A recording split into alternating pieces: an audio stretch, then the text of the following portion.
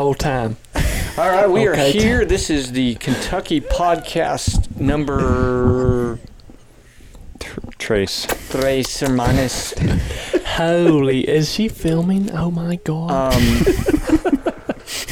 Tanner is smacking. If you hear Tanner smacking, that's because he's eating a peanut butter. Dude, seriously, don't smack. Put your mic up if you're chewing. Okay. Oh.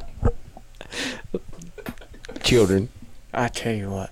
Wait, have we started yet? I'm fixing to start. Okay, let me know.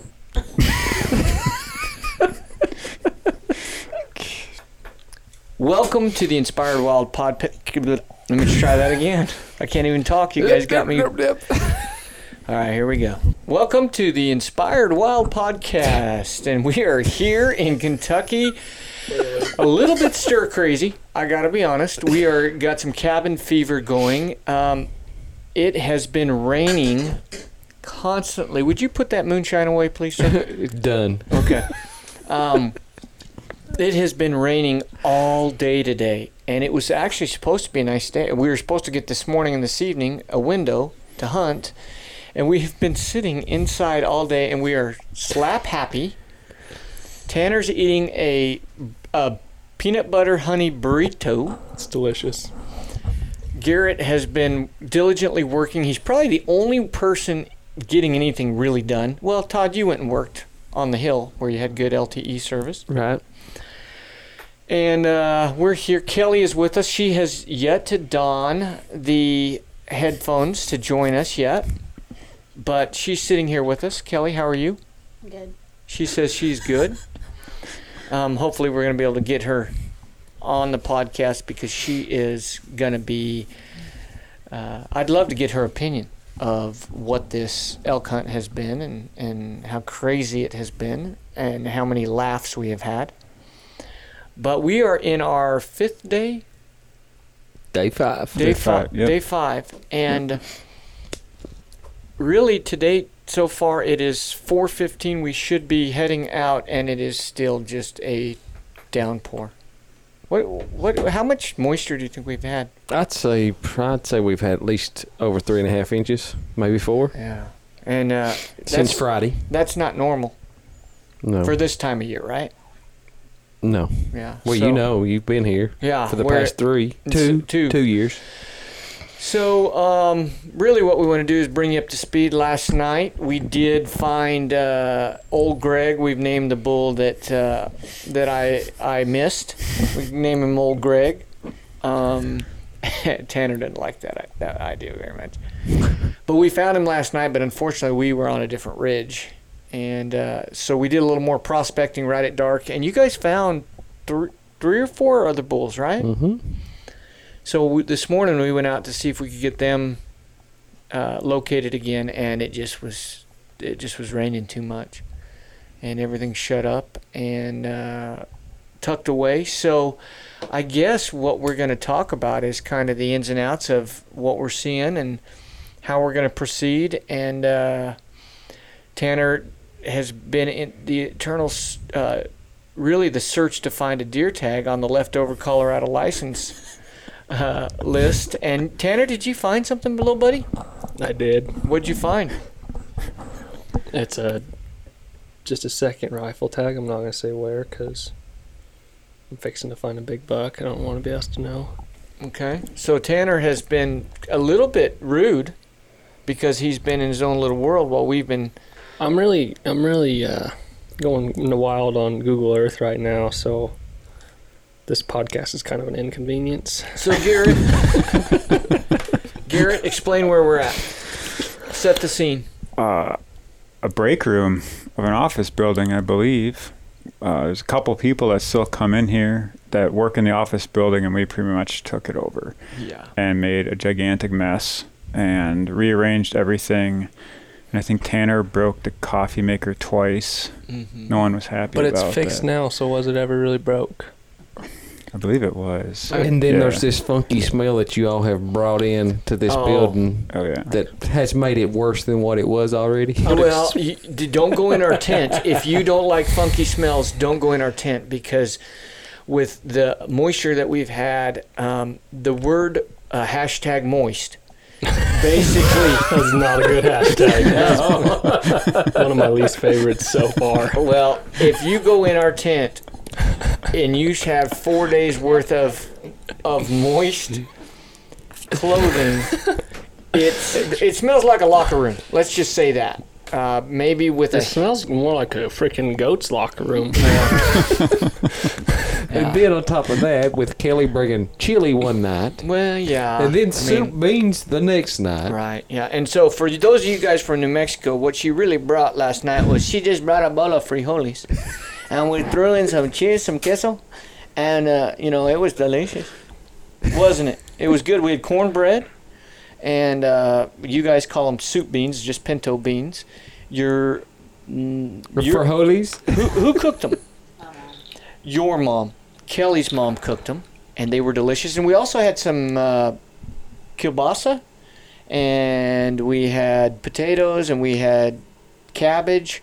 Yeah, so last night the tent smelled smelled like super spring fresh. But hey, that's part of hunting. So here we sit trying to figure out what we're going to do for the next week. What's the layout here? We really are coming down to the last couple days. We've got one more day tomorrow of archery season, and then Saturday rifle season starts. Right. So we've got a couple bulls spotted.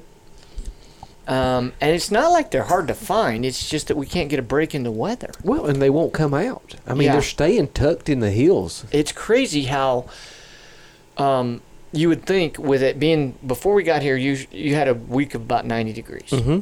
And you would think they were super excited about this cool weather, but it's just so wet. If they were kids, they'd be standing out there dancing. Yeah, exactly.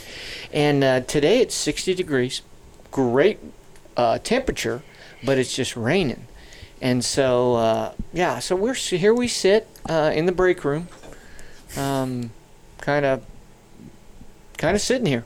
We've done as much media management as we can think of. We're all caught up. We're all caught up. Are you talking about Scrabble for you? Well, yes, Kelly and I are embarked on the Championship of the Known Civilized World in Scrabble, and we're 1 for 1. We're on the championship game. I believe I am ahead in this game, but we have more to play. It's my turn, I know, but I got to concentrate on leading this podcast here. So, I guess really what we're here to talk about is the craziness of what do you do when you can't hunt, and how that affects the morale of a hunting camp. Luckily, we're all good-natured, and we have Tanner to make fun of, so that helps. But really, we're just kind of waiting for a break in the weather. And these elk are amazing because elk in Kentucky, as we've said before, aren't exactly as skittish as maybe some elk back in the West. It's a little bit more open country. I think the cover helps. They can go 200 to 300 yards and settle down pretty quickly. But if the weather doesn't pan out or doesn't cooperate, then what do you do? At least we're not stuck in just a tent. Yeah, that would be really bad. Yeah, that would be real hard. So I feel like that's got to be what sheep hunting is like, right? When weather moves in, and you can't do anything. You can't move. You can't glass. And you're sitting in a small tent then because you'd have to pack that tent in. We have the luxury of having stuff to do, via electronics or photography or videography. But man, you talk about going stir crazy. A couple days in a small tent like that would just not be fun. I've done one on a goat hunt one day on Sean's goat hunt. Mm-hmm. Oh, that's right. You guys got caught in that storm. And it was snowing and raining at, I don't know, we're at like 12.5 or just below 13,000 feet. And we were probably out of the tent that day for maybe 25 minutes. And just that one day was misery. It was horrible. Yeah. Were you all in the same tent? Yes. Did you have and it wasn't good. Did you have cards or anything like that? No. No, but we had mountain houses for the previous few days, so it wasn't good in that tent. Yeah. I'd say not. It wasn't good. Well, at least here we have the ability to, if you need a break, you can go somewhere else. You go to another office. There's how many office buildings? There's like 8 different offices you could go sit in. I think we've said multiple times, this place is like Jurassic Park. Like that's what it reminds me of. There's all these buildings that are just starting to get overgrown, and it's pretty much a jungle out there. We're just waiting for a raptor to come around the corner. Oh, we did have a Sasquatch. Yeah, we did have a squatch, so that was kind of interesting. Yeah. Well, I think for us in this situation, we're making the most of it.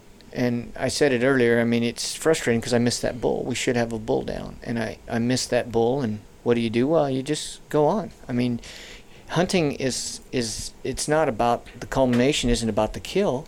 It's about this adventure. And although we'll leave here and hopefully we've put a couple bulls down, but if we don't, we still have the camaraderie, we have the memories, we have the laughter. This will be something we'll talk about for years to come. And I think if you don't stop and smell the roses, you're missing something. Even if the roses don't quite smell like roses. Because when they smell like your tent. Yeah, exactly. Yeah, exactly. But we've got good food. We've been doing a Big Bang Theory marathon. It's getting wild. We're a little bit on the crazy side. But I think let's talk about the strategy for the rest of the week. What do you think we need to be concentrating on? Anyone? Anything special? Elk. Okay. Maybe. That's the problem. You don't know the goal. That's right. And we haven't actually tried to, well, we have tried. We've had 2 encounters, though, this time, which is, you had that bull in your face. Well, not in your face, 7 yards. And you never got to see him, but he was just over the rise. And, of course, I'm tapping Kelly on the shoulder here as she tries to stay as far away from a microphone as possible. And she has, you had a pretty cool experience, though, didn't you? She said, uh-huh. So I can't get her to put a headset on. Yeah. But, so here we are. And I think we're hoping for some open weather. Do kind of like we've been doing, which is listen for some bugles and hopefully move in. What does the radar show? Bad. It clears out tonight, though, right? Yep. That's what mine shows. It clears out, and the rest of the time should be... It clears out at... Right now, I'm showing about 11:45. Yeah. Tonight. And then it should be a lot better the rest of the next few days. That's what I'm seeing. We just need hip waders to walk around outside. Well, you do have a boat. Yeah. I mean... I need to get it. Yeah. Get it ready. Well, I guess I wish I had more to bring to the table on this podcast. It's pretty short. Has been. Anything you guys want to add or bring up? It's been hard to kind of get in a groove with the hunt, though. I mean, I feel like, in the past hunts that we've done, whether it's, you, Trev, or Adam, or Dave, or something, as the hunt progresses, you kind of get in a pattern that you can go and you kind of have a flow to it. And I just don't feel like this hunt's had that because we've been interrupted so much. And we've had these long periods of time that we can't do anything. And so I'm kind of looking forward to this weather breaking and us, being able to go out all day and, start put on some miles on the boots and try to find some elk. Yeah. That's true, because even the morning that we had that encounter with that bull, it started raining. Yep, that was all we got that day. Yeah. I think we were done by 8:30, 9 o'clock, mm-hmm. and then the rain picked up again and had to come back. Tanner, what are your thoughts? I don't know. I think we're hunting smart. Well, we haven't blown anything out. Yeah, and we have that bull that you missed is still in the area, and I think, if we weren't filming, we could go wading in there in the rain, and we might see him, but I think either way, he's not super active, and he's not coming into the open very much. So, I mean, even if we weren't filming, I think right now it just wouldn't be smart to, go in and bump that bull and push him out. He's in here, so if this weather breaks and he gives us a chance, and that we can capitalize on, a little better chance, I think. I think we're smart.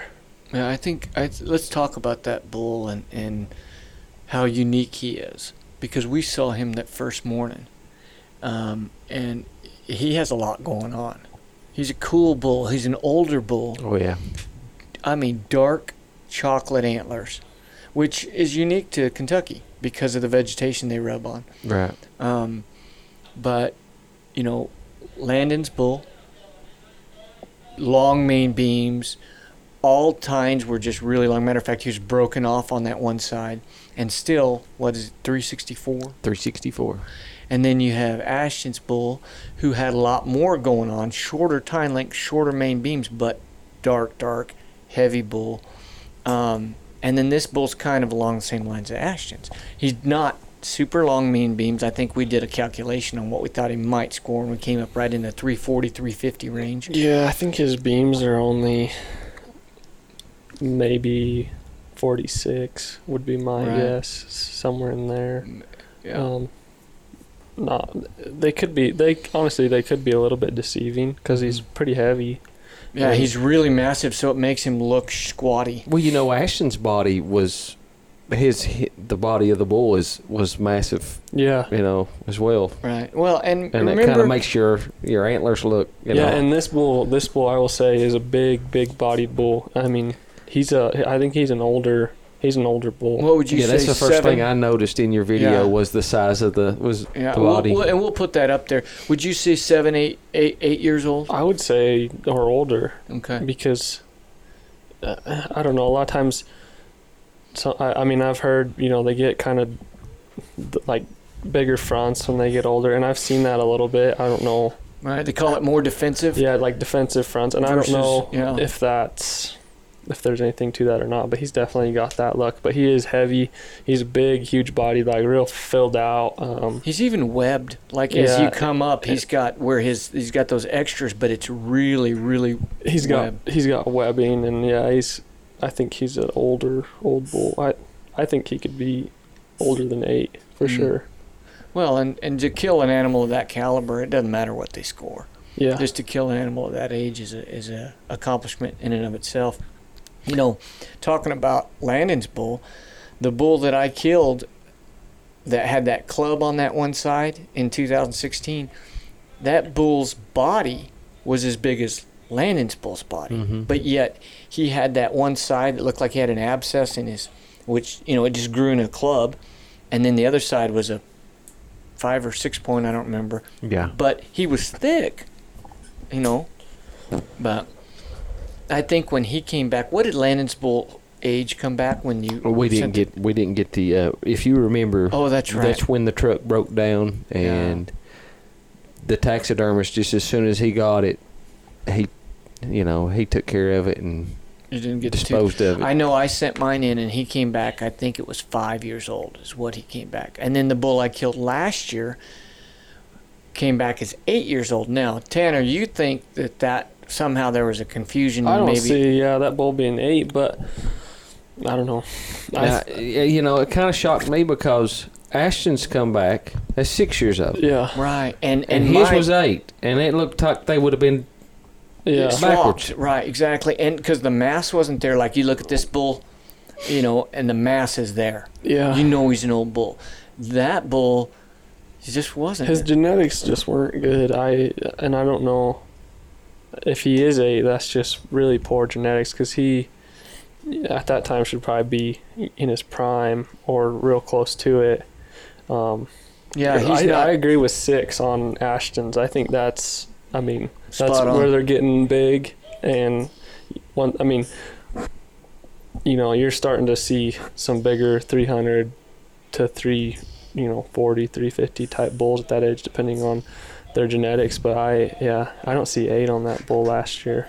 And you're basing all of your observations, and Trev, you are doing the same thing, off of things west of the Mississippi, though. Yeah. Right? And so true. all of your experiences that you're drawing on, when you're comparing age with antler size and antler characteristics, are all, high elevation mountain hunts. And, and I don't know if things are different in Kentucky. I mean, I'll just be honest. I don't know. But I would be interested to see what the changes are and what the geographic differences. Well, and the translate into. diet's definitely different, because they're definitely, what they're eating here is, I mean, that Kentucky bull I killed last year, some of the best elk I've ever had in my life.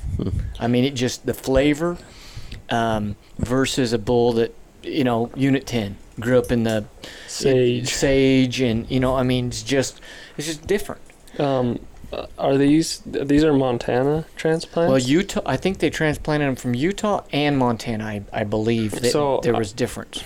I don't know. The genetics are there, which I think genetics are made to be a bigger deal than they really are, because all the over-the-counter units in Colorado, if all of a sudden you let those bulls, instead of harvesting at 2 or 3, and not a lot of bulls making it past that, if you start harvesting those bulls at 8, 7, 8, I mean they're going to be every bit as big as anything they're killing in any other state. Well, you look at Unit 61, Unit 62 in Colorado. Yeah. What's the difference? There's a road. Yeah. Between, that's the only thing.